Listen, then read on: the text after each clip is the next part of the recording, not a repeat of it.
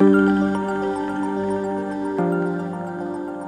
cannot take a chemical engineer and make him a data scientist and vice versa. But if they understand each other and they understand the context and they understand the challenges, you will be amazed of the innovation that they bring then to the table.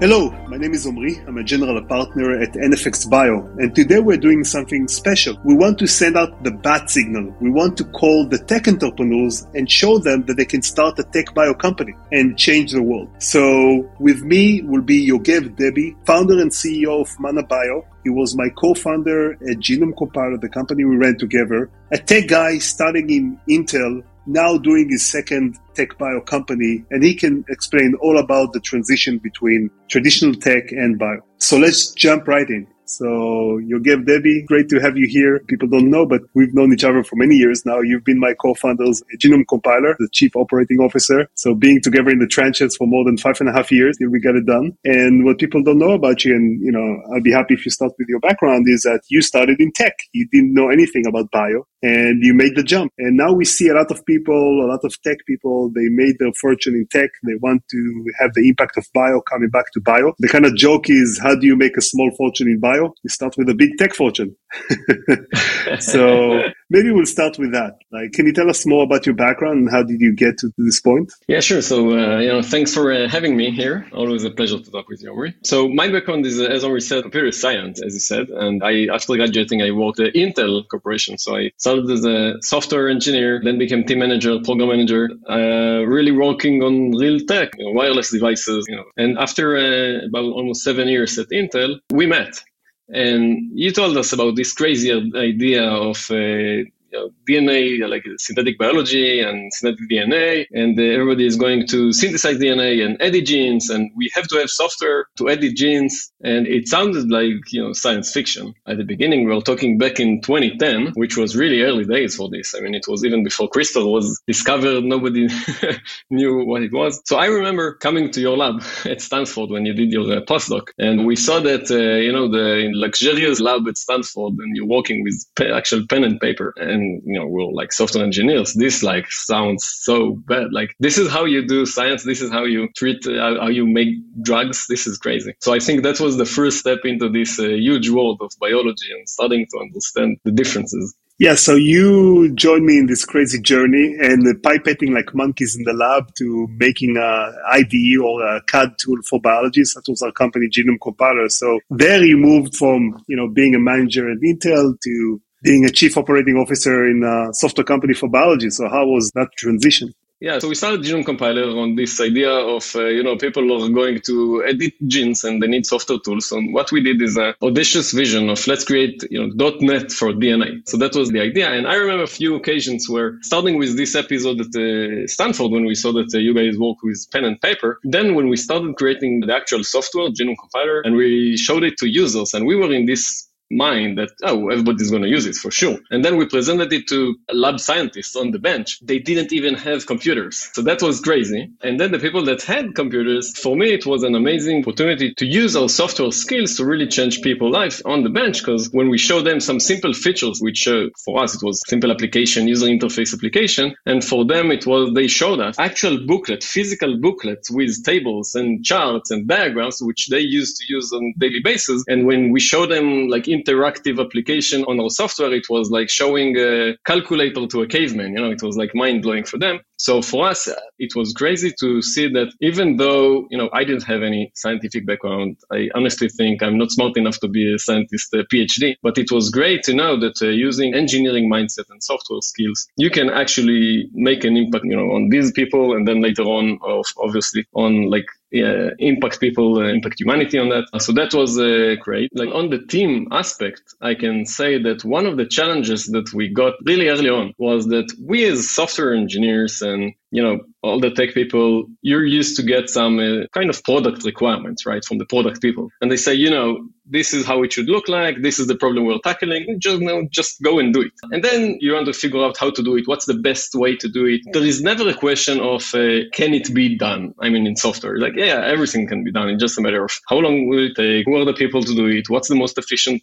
thing? And what are the priorities? In biology, there is the initial way. Can it be done? We didn't ask ourselves this. When we came to Omri and we asked him, should the software behave like this or like that? I mean, what really the product requirements? What should the flow be? And Omri is like, well, in biology, sometimes it works like that. Sometimes it works like that. I don't really know. Nobody knows. So it was like, okay, how can we, implement and develop any software application here, which we don't know the underlying requirements. So sometimes it will work. Sometimes there will be bugs. Yeah. So it's been quite a ride, right? And a learning experience, right? 5.5 years in the trenches, building software for bioengineers, seeing the price of synthesizing DNA going down along the way, being in all the SynBio beta conferences. It's been quite a ride. And then we were lucky enough to get acquired by Twist Biosciences, a company making DNA, where I became the head of coordinator for Twist, and you stayed in Israel and led Twist Israel, the entire group, right? Yeah, so that was quite an adventure, and the whole, the acquisitions. I mean, it was great because we felt, and we talked about it a lot. We felt that we're actually joining this huge revolution, and finally, we joined forces with another company that actually complements us. So that was great, and I think that one of the interesting things that happens also after the acquisition, and for sure even before in Genome Compiler, was that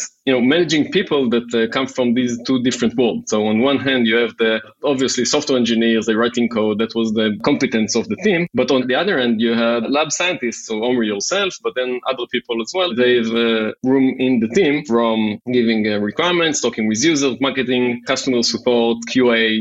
We hire biologists. And I think that mitigating this gap between these two worlds was something, you need to really give education to the two worlds of how to speak with each other and how to accommodate the challenges, of each other. Omri, you came one day, it was a few years before the acquisition, you came back and you say, this is this new thing called CRISPR. It's going to change humanity. It's a genome editing, and it's going to be a Nobel Prize one day. And nobody knew even how to spell CRISPR. It was like, what this, like we're, kind of working on the trenches of the coding, debugging to the middle of the night. And here come this CEO scientist say, hey, this CRISPR, this is going to change everything. And after a few years, it was there, like it was out there. And I remember that, when trying to explain people, so when I became the general manager of Twist Israel, part of my mission was to also some kind of give, pitches and talks about the new generation of genetic engineering. We called it genetic engineering 2.0 or synthetic biology. And when explaining that to tech people, and that's because, my background is tech, so it was easy for me to think as a tech person, biology is really different. Why is it different? Is because that software essentially is made by human, right? And we created software, so we understand it as complex as application can be, and as complex as challenging tasks that you as a computer programmer get. Eventually, we understand software and we build applications and complex things on top of that. And biology or DNA, it's like the code of life, and nobody created it. I mean, God created it, or evolution, and there is no documentation. And now we're trying to design it. And now I'm explaining here, I'm talking to the tech people. Imagine that you have a underlying software code, which there is no, like usually there is program counter, runs from 0, like down, and there is 1. And in biology, it's not that. You have multiple program counter, and then they're not starting at point 0. They started wherever. I mean, you can think about it as randomly. It's not random, but we don't understand. So, it depends on environmental parameters like temperature and stuff like that. So really, it's really hard to understand. And then it doesn't go from 0 to, down. It goes both directions. So 5 to 3, 3 to 5, right? So, imagine how you can design stuff on top of that, and then can you hack things like that? So this is crazy. And then come CRISPR, and CRISPR aims to change code in runtime, like while it's running in a living person. So that's so crazy. It's a real science fiction. And now I'm so happy it's coming to reality. Yeah, it's so funny. People, I remember talking to my partners about Mammoth Biosciences before we decided to invest in them. And I told them, I don't know many things, but I know that this is going to win the Nobel Prize. And indeed, Jennifer Doudna, the co-founder of Mammoth, actually won the Nobel Prize a few years afterwards. But that was the easiest call ever. Yeah, and biology is a spaghetti code that, again,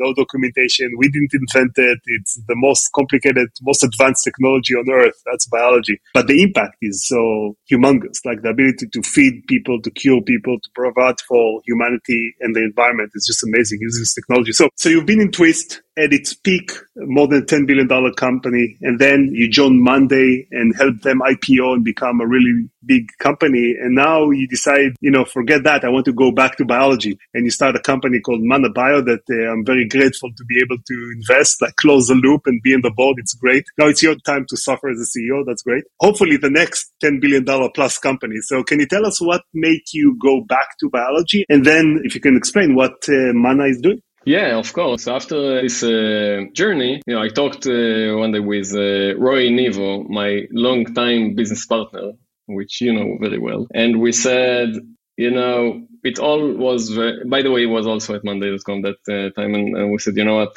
forget it. We have to start a new company. We have two requirements. One, it has to be something impactful, and preferably in the life science business.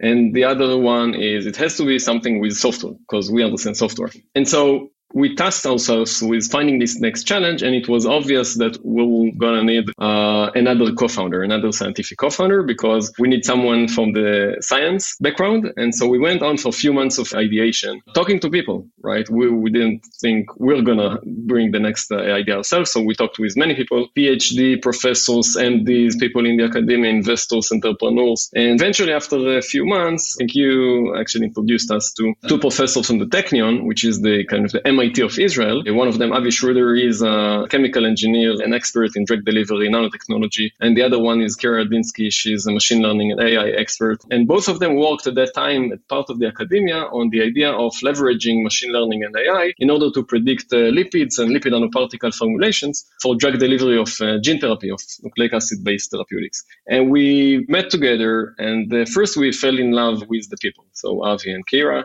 And then we also fell in love with the idea and understood the rationale of this. For me, it's very exciting because the opportunity that we have here is that, for the past decade, people working on this CRISPR and synthetic biology, and it's clear now, well, I said before that people didn't know how to spell CRISPR. Now it's almost a household name. CRISPR, RNA, mRNA with the COVID vaccine and everything. So everybody knows that the next modality of therapeutic and vaccine is going to be based on nucleic acid therapeutics. So whether it is CRISPR, RNA, DNA, different types of RNA, right? But then apparently the bottleneck there is delivery, because it used to be the case for other drugs that delivery was kind of not a must, or you could use something generic.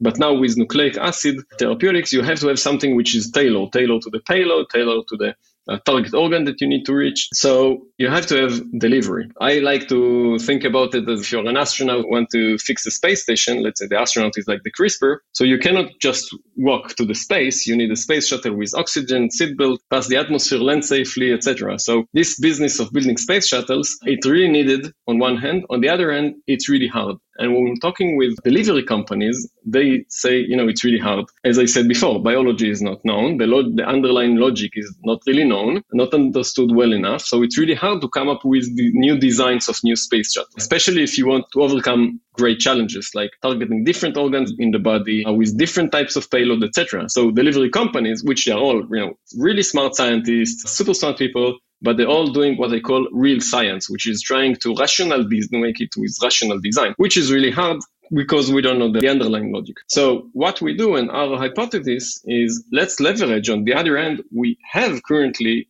almost on the shelf machine learning, AI, talented people that know how to develop these algorithms. So let's use that, apply that on data, on relevant data, either generate data or take existing data, and then come up with a platform to predict new delivery vehicles, so new lipids, lipid nanoparticle formulations, and then we'll be able to actually deliver these nucleic acid-based therapeutics to different organs and cell types in the body. So that's the idea. We were really lucky to have you as part of NFX leading our seed round about a year ago, and together with Lionbird, which, by the way, Lionbird also sits on this intersection of software and life science. So we're really fortunate to have you guys invested in our seed round. And today, we're 1 year, just celebrated our anniversary. We have many achievements along the way, but I think, this kind of tech bio spirit is really, really part of the company right now. So just to clarify the delivery problem, right?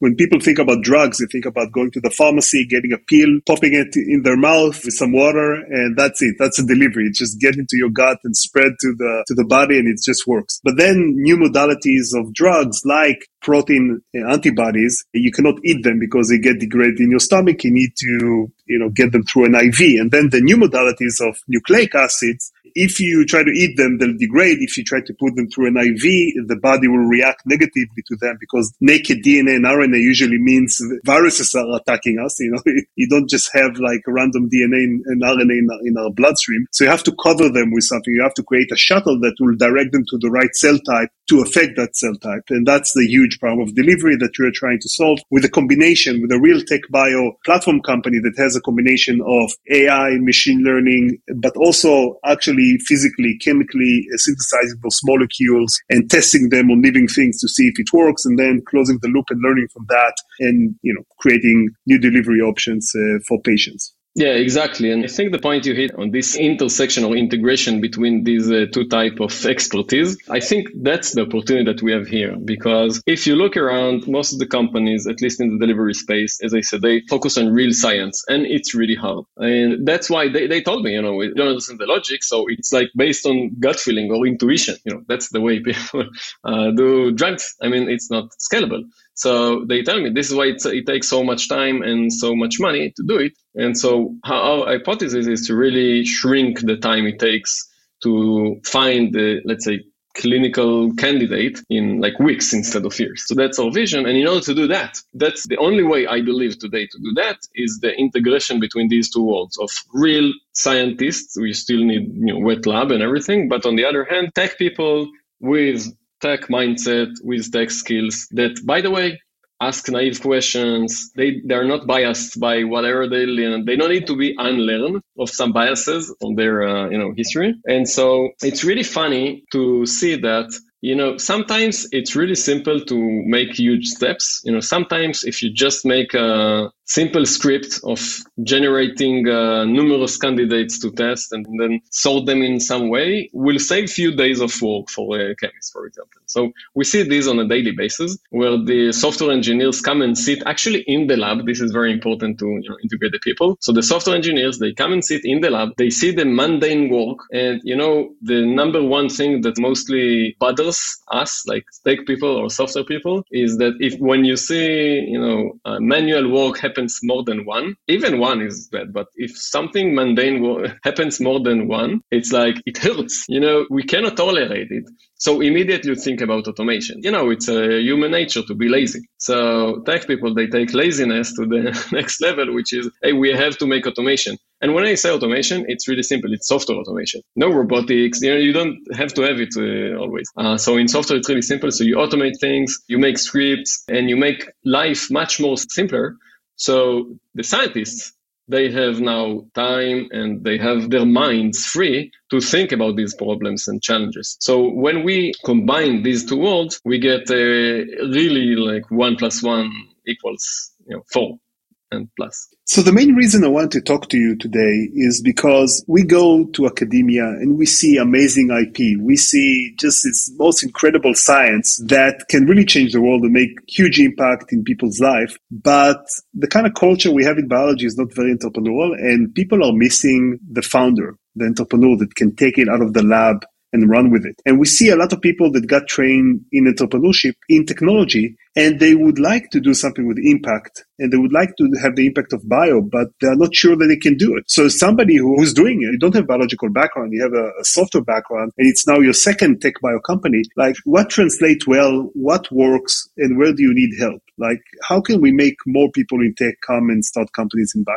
Yeah, so that's a very good point. So first, the gap between the two worlds is real. I mean, there is gap. I think that a result of what we described before, that software people, since the underlying technology is known and computers reacts really fast. So everything is really rapidly. I mean, you get feedback on the spot, so you can improve your software, you can get results. And once you change a bit in the software, you can, on the same day, you can see results from the market. It's amazing. I mean, think about if you could develop a drug and see the reaction of the market after a week. Like, it's mind-blowing, right? And in bio, it's not the case, obviously. Even leaving regulation aside, it's not the case because it's really hard. Science is really hard. But I think that in tech, what was developed in the past, the many years that tech exists, is this culture of first, everything is possible. And then a result from that is that many cultures evolved on the basis of not on like doing curiosity-driven science, but on doing like R&D, which is just how you make things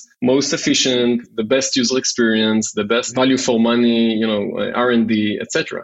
So you have a lot of good concepts which results in impactful work and prioritized work and focus work. And I think when you take these into the scientific world, I mean, you cannot make a scientist, just give you a work estimate like it will be 2 days and it will be 2 days because he doesn't know, because everything is curiosity. But you can still push the boundaries and you can ask questions which will lead to better answers in terms of the management, the self-management of the person, like how you manage yourself, how you want to measure yourself, how you want to spend resources. So if we talk about tech, since everything is so rapid and fast, there is a huge competition, but you have great rewards and you have many people working on that, and there is a lot of capital. So in many cultures, the culture is kind of spend money and don't waste time. Just let's save time and spend more money and get results faster. I feel sometimes in science, in bio, people are working from the opposite way of let's save money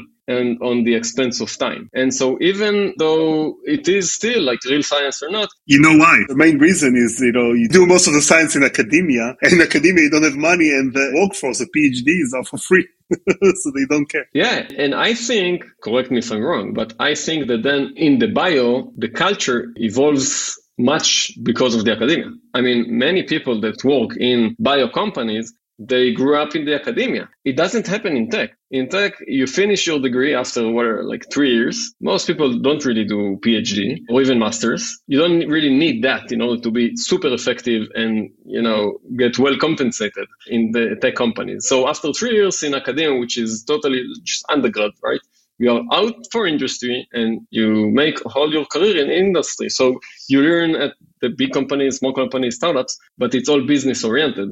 And in science, you spend few good years in academia on research, even before you work in a company. So this is kind of, so it makes your self, the DNA and the culture as in academia. So things like, we know it takes time. It's really hard even to evaluate people performance because, you're making an experiment and then you get the results after 6 months. In tech, after 6 months, you already fired him 6 times. Like it's hired, great people in 6 months. So the turnaround time from idea to results is something which is meaningful. Anyway, it makes tech people to be thinking in a process oriented, which is like very structured, very process oriented, like very structured.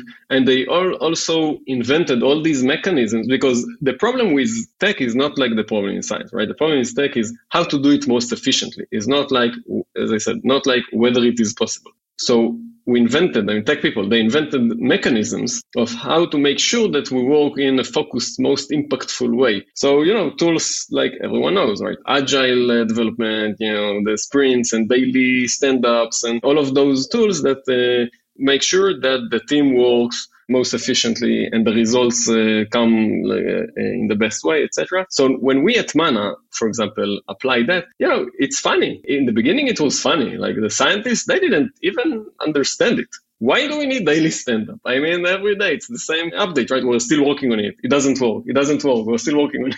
But then Roy, which, he is an amazing person, amazing leader, amazing executor. And he said, no, I mean, guys, you need to update. What's your plan for today? Even though, and it is okay, not to reach, you defined the goal and you didn't reach it because 1, 2, 3. Still, you have to report it out. You have to say, what are you going to achieve today? Even though this task, I don't know, synthesize this molecule, whatever.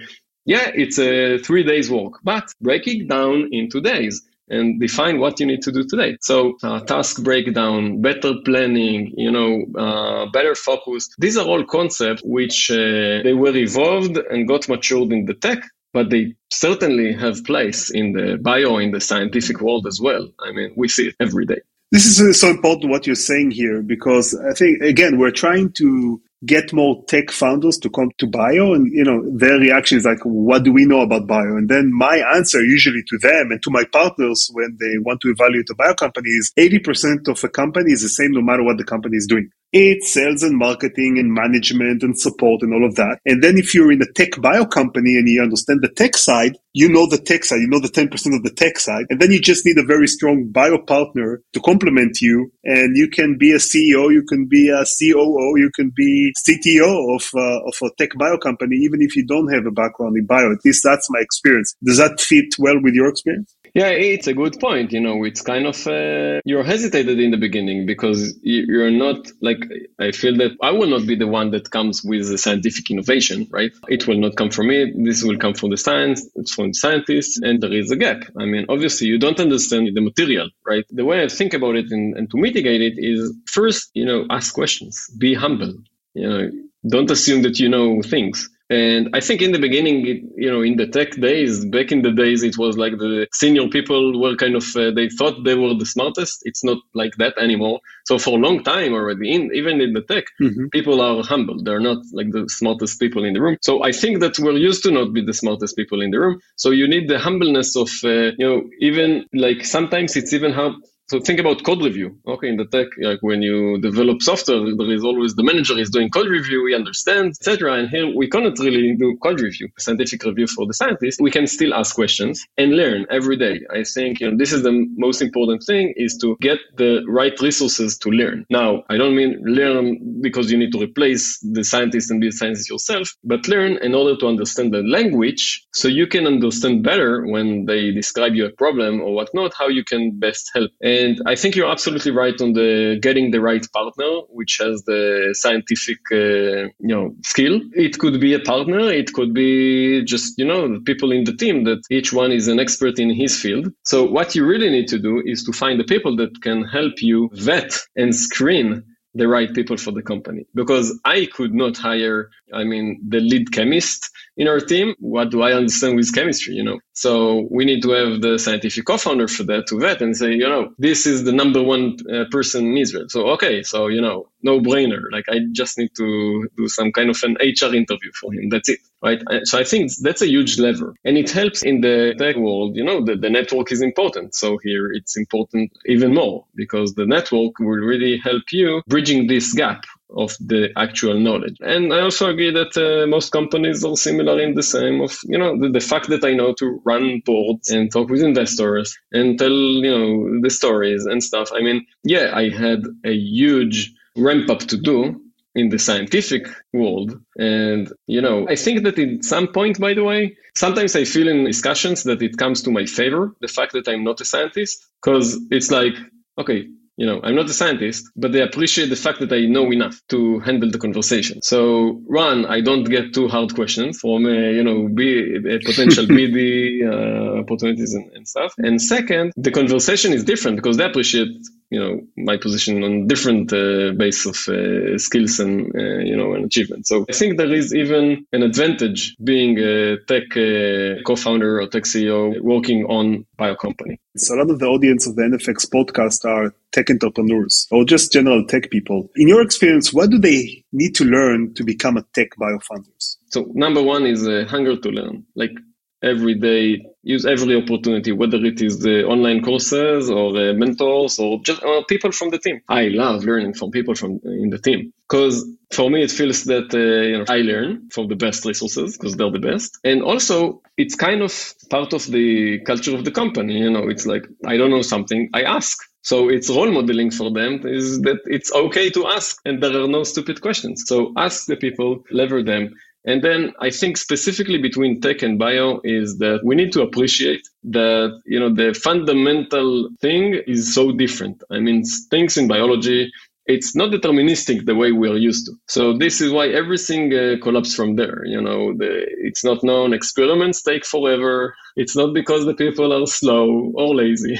It's because sometimes it is the nature. So we need to develop the patience for that and also to be mind of these situations. So learn from other people. Is it okay or not? Because if I would run a tech company, then I can assess our performance, right? Because I know if something should take that amount of time or not. I know whether the people are good or not. In bio, I don't have this. So I need to trust some network. I need to trust my other people, etc. So it's a different paradigm. That's what I like to say. It's not only a different kind of programming language or a different operating system. It's a totally different world that we're entering into it. And one of the things that I'll say, two more things. One, for tech people, especially I would say for CTOs or CEOs, which are more technical, we love the mind challenge. We love challenges, right? And we look for engineering problems and we want to solve them with most advanced and sometimes it results in complicated solutions. In biology, in bio companies, I think sometimes, bear in mind that sometimes simple is enough. Sometimes when you produce a simple solution in the software mindset, it will be a jump for the bio aspect in terms of solution. Because sometimes a simple script or simple spreadsheet generation or something like that will solve days or weeks of works. So don't jump into the too complicated solutions because everything else is complicated enough.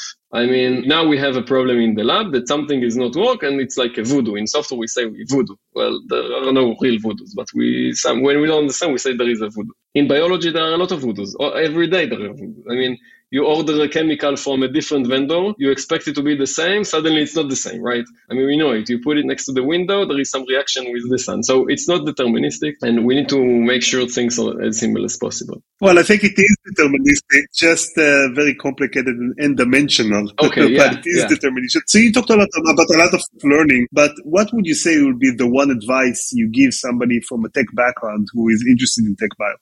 So I would say two things. One, you're fortunate to find a way to really, use your skills, background, experience, etc., on something which is so purposeful. So, keep that in mind. Be proud of what you do, and this is amazing. Like me, I said I'm not smart enough to be a scientist and PhD, so I'm really grateful that I can contribute my skills to do this bump in the world. This is great. I think that the number two, I will aim the CEO or the leaders that are going to start the company or to lead the company, which is from these two worlds.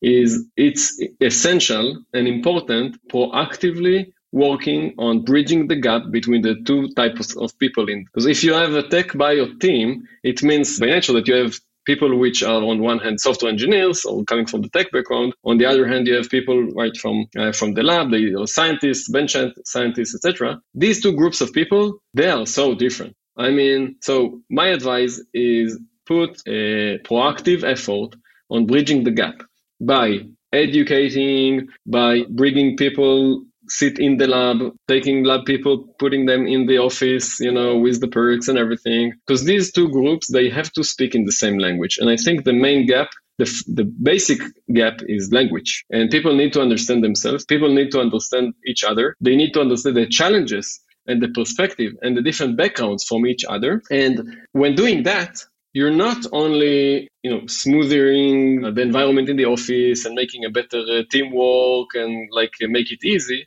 This is your opportunity to really make the teams suddenly create real new innovations, because that's the real diversity that you have. I mean, think about it's not a disadvantage, it's an advantage to have this kind of a multidisciplinary team. So take the advantage, educate the team, make sure that people really start, I mean, you cannot take a chemical engineer and make him a data scientist and vice versa. But if they understand each other and they understand the context and they understand the challenges, you will be amazed of the innovation that they bring then to the table. It's amazing. I love to see it. Every day I see it. And software engineers starting talking with chemistry, when we used to laugh at the Genome Compiler, some words that you brought up and we didn't understand the words and we laughed about them. But, eventually you see this collaboration between the team members. This is amazing. That would be my number one advice, is to take it all the way. Don't try to separate. Many people try to separate the groups. Don't do it. That's a great advice, how to bridge the gap, because again, the gap exists, but bridging it actually can create a lot of interesting synergies and new innovation. So one thing that I really admire about Mana that came from your background in tech is how fast you move.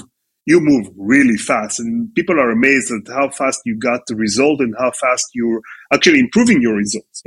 So what other mindsets and skills can people bring from tech to tech bio companies? Yeah, when I think about it, and it's a good point that we are moving fast, and I think it's also a combination coming from the tech industry, which is mostly like industry focused and business driven and need to get results fast, etc., in competitive environment, and also being experienced. Let's not forget that. I mean, it's not a first time entrepreneurs for us. So when Roy and I were in this ideation phase, looking for the next challenge, and before we started Mana, we actually did a nice exercise. We said, you know what, we already know from our tech experience and experience in entrepreneurship, we know how the company should behave in terms of culture. Like, we don't know what we're going to work on. We don't know what the purpose is, but other than, we know that we want to work on life science and software, we know how the company works in terms of values. And we sat down and actually written the values for the company, which were impact, ownership, quality, and teamwork. So impact is like, make sure that you have an impact. Everything that you do have to be impactful for the company towards the goal, etc. And ownership also is like something which is, hey, this is the way for us to move fast, because it's not just that me, like myself or Roy, we need to make every decision in the company. I think that this is very important, because we knew we are going to enter into something that we don't know enough. And we have to have people that have this kind of sense of ownership. Like, they know, like the chemists, the chemical engineers in the company, they know that they have to make decisions every day. And they have to make these decisions in light of the goal, in light of the purpose of what we want to achieve. But they have to own their issues. And obviously, it's under the context that we give them and, budget, they know like the limits, etc.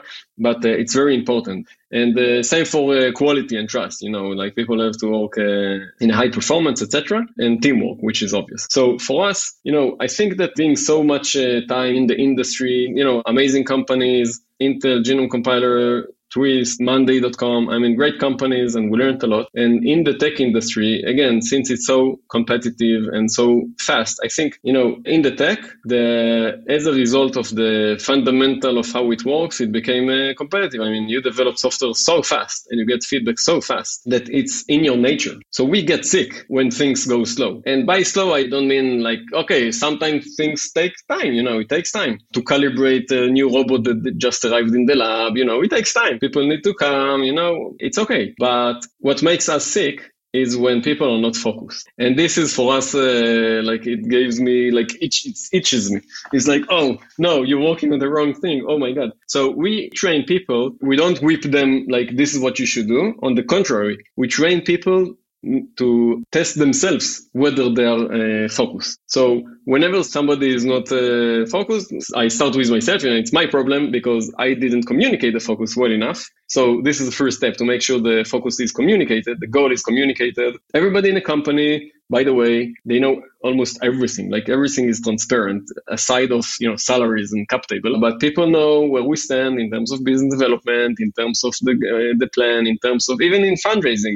They know not all the bits and bytes because just a lot of data, but they know where we are. They know we're raising money, etc. So people are kind of part of the headache that the leadership have, right? So they're part of that. It gives them motivation, and it also makes sure that they are focused and they know. And by the way, they also come with great ideas. And sometimes, they bring ideas which, are great and for sure better than my ideas. And I love it. I just love it when people come with new idea based on the context of the company, based on the goal that I defined, and they come with something which I didn't think of. Wow, it makes my day. It makes my day because that's scalability. That's great when you have this culture of transparency Yeah, so transparency really makes the team, again, they're motivated and they know what the problem is. It used to be the case where it was expected from people to bring the solutions, right? Like it used to be in the early days, like the manager was saying, this is the problem, this is the solution, go and execute, right? And then there was a revolution and people say, like manager saying, this is the problem,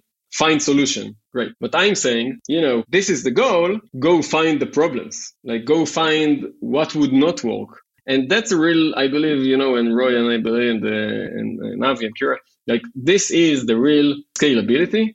And this is the real leverage that we have from the people, because everybody in the team, especially in the startup, especially in this early stage, but even later stage. And by the way, it doesn't matter in this case. It doesn't matter whether it is scientists or software engineers, bio or tech. It's this sense of, hey, you know what? This is the goal. The problem is like, go find me the problems. And you're the chemist.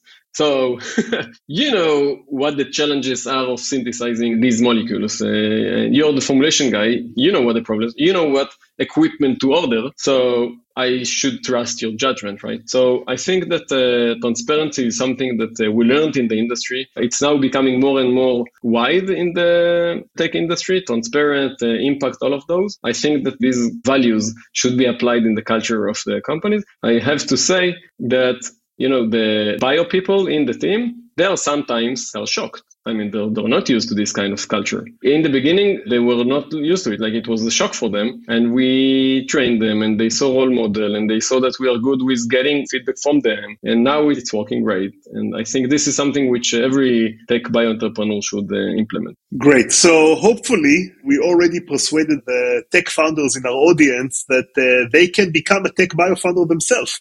But then the question I'm sure they're asking themselves is, how do we start? How do we find the right science? How do we even know the science is interesting or real breakthrough, right? How can we evaluate the business? It's a new business for us. So as a tech person studying in bio, yeah, I can do it. But how do I know that this is the right approach and this is the right breakthrough technology? Yeah, it's tricky, of course. So what we did, for example, we talked with a bunch of professors, we talked with CTOs, and it was hard to evaluate. I mean, we couldn't evaluate ourselves, for sure. At some point, you have to have the network to kind of screen it. And I think that what worked really well for us was that, we used you guys and the other potential investors and just throw on them the ideas and saw the reaction. So in some way, we leveraged the combined knowledge and combined experience of people that see these kind of crazy ideas every day, which is the bio investor, the biotech investors, or the tech bio investors, even better. And then you guys already did the market research, right? You saw many companies in the space, and you can give some intuition whether at least the market is there. So obviously, the team is on us, and then there is the technology part and the market part.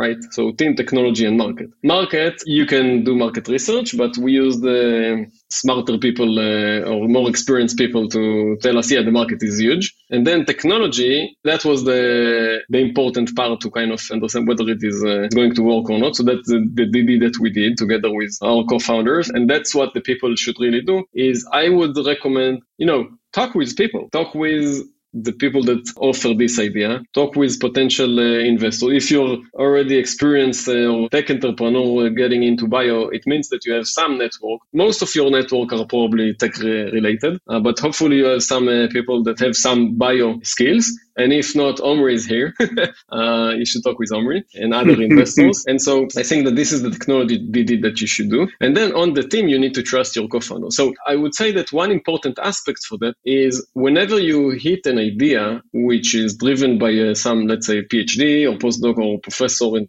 academia or whatnot, make sure what's the availability of this person. Is he going to join you full time? Is he going to join you as a scientific co-founder? Is he not going to join you at all and he just wants to out-license you the IP? I think that's a very important part of the puzzle. I wouldn't start Mana on my own, like with Roy alone. We had to have both Avi and Kira involved. They are still involved very much. They're not full-time in the company. They're not on the payroll, but we made sure that they're involved and they care about this. And so, that's the ramp up that you have to do. Great. So you heard it first, tech founders. You made your big fortune in tech. You want to make your small fortune in bio. And more importantly, you want to have real impact in curing, feeding, providing for humanity, just using the most advanced technology on earth, which is bio, to solve some big problems. You can do it. Yogev did it and he's doing it right now with Mana, and you can do it too. And I encourage you to start, and don't hesitate to contact us if you have this crazy idea and you want us to vet it, or other tech bio investors. But definitely you can do it, and we encourage you to do it. We see too many bright minds going to optimize ads. There are huge issues that can be solved with biology.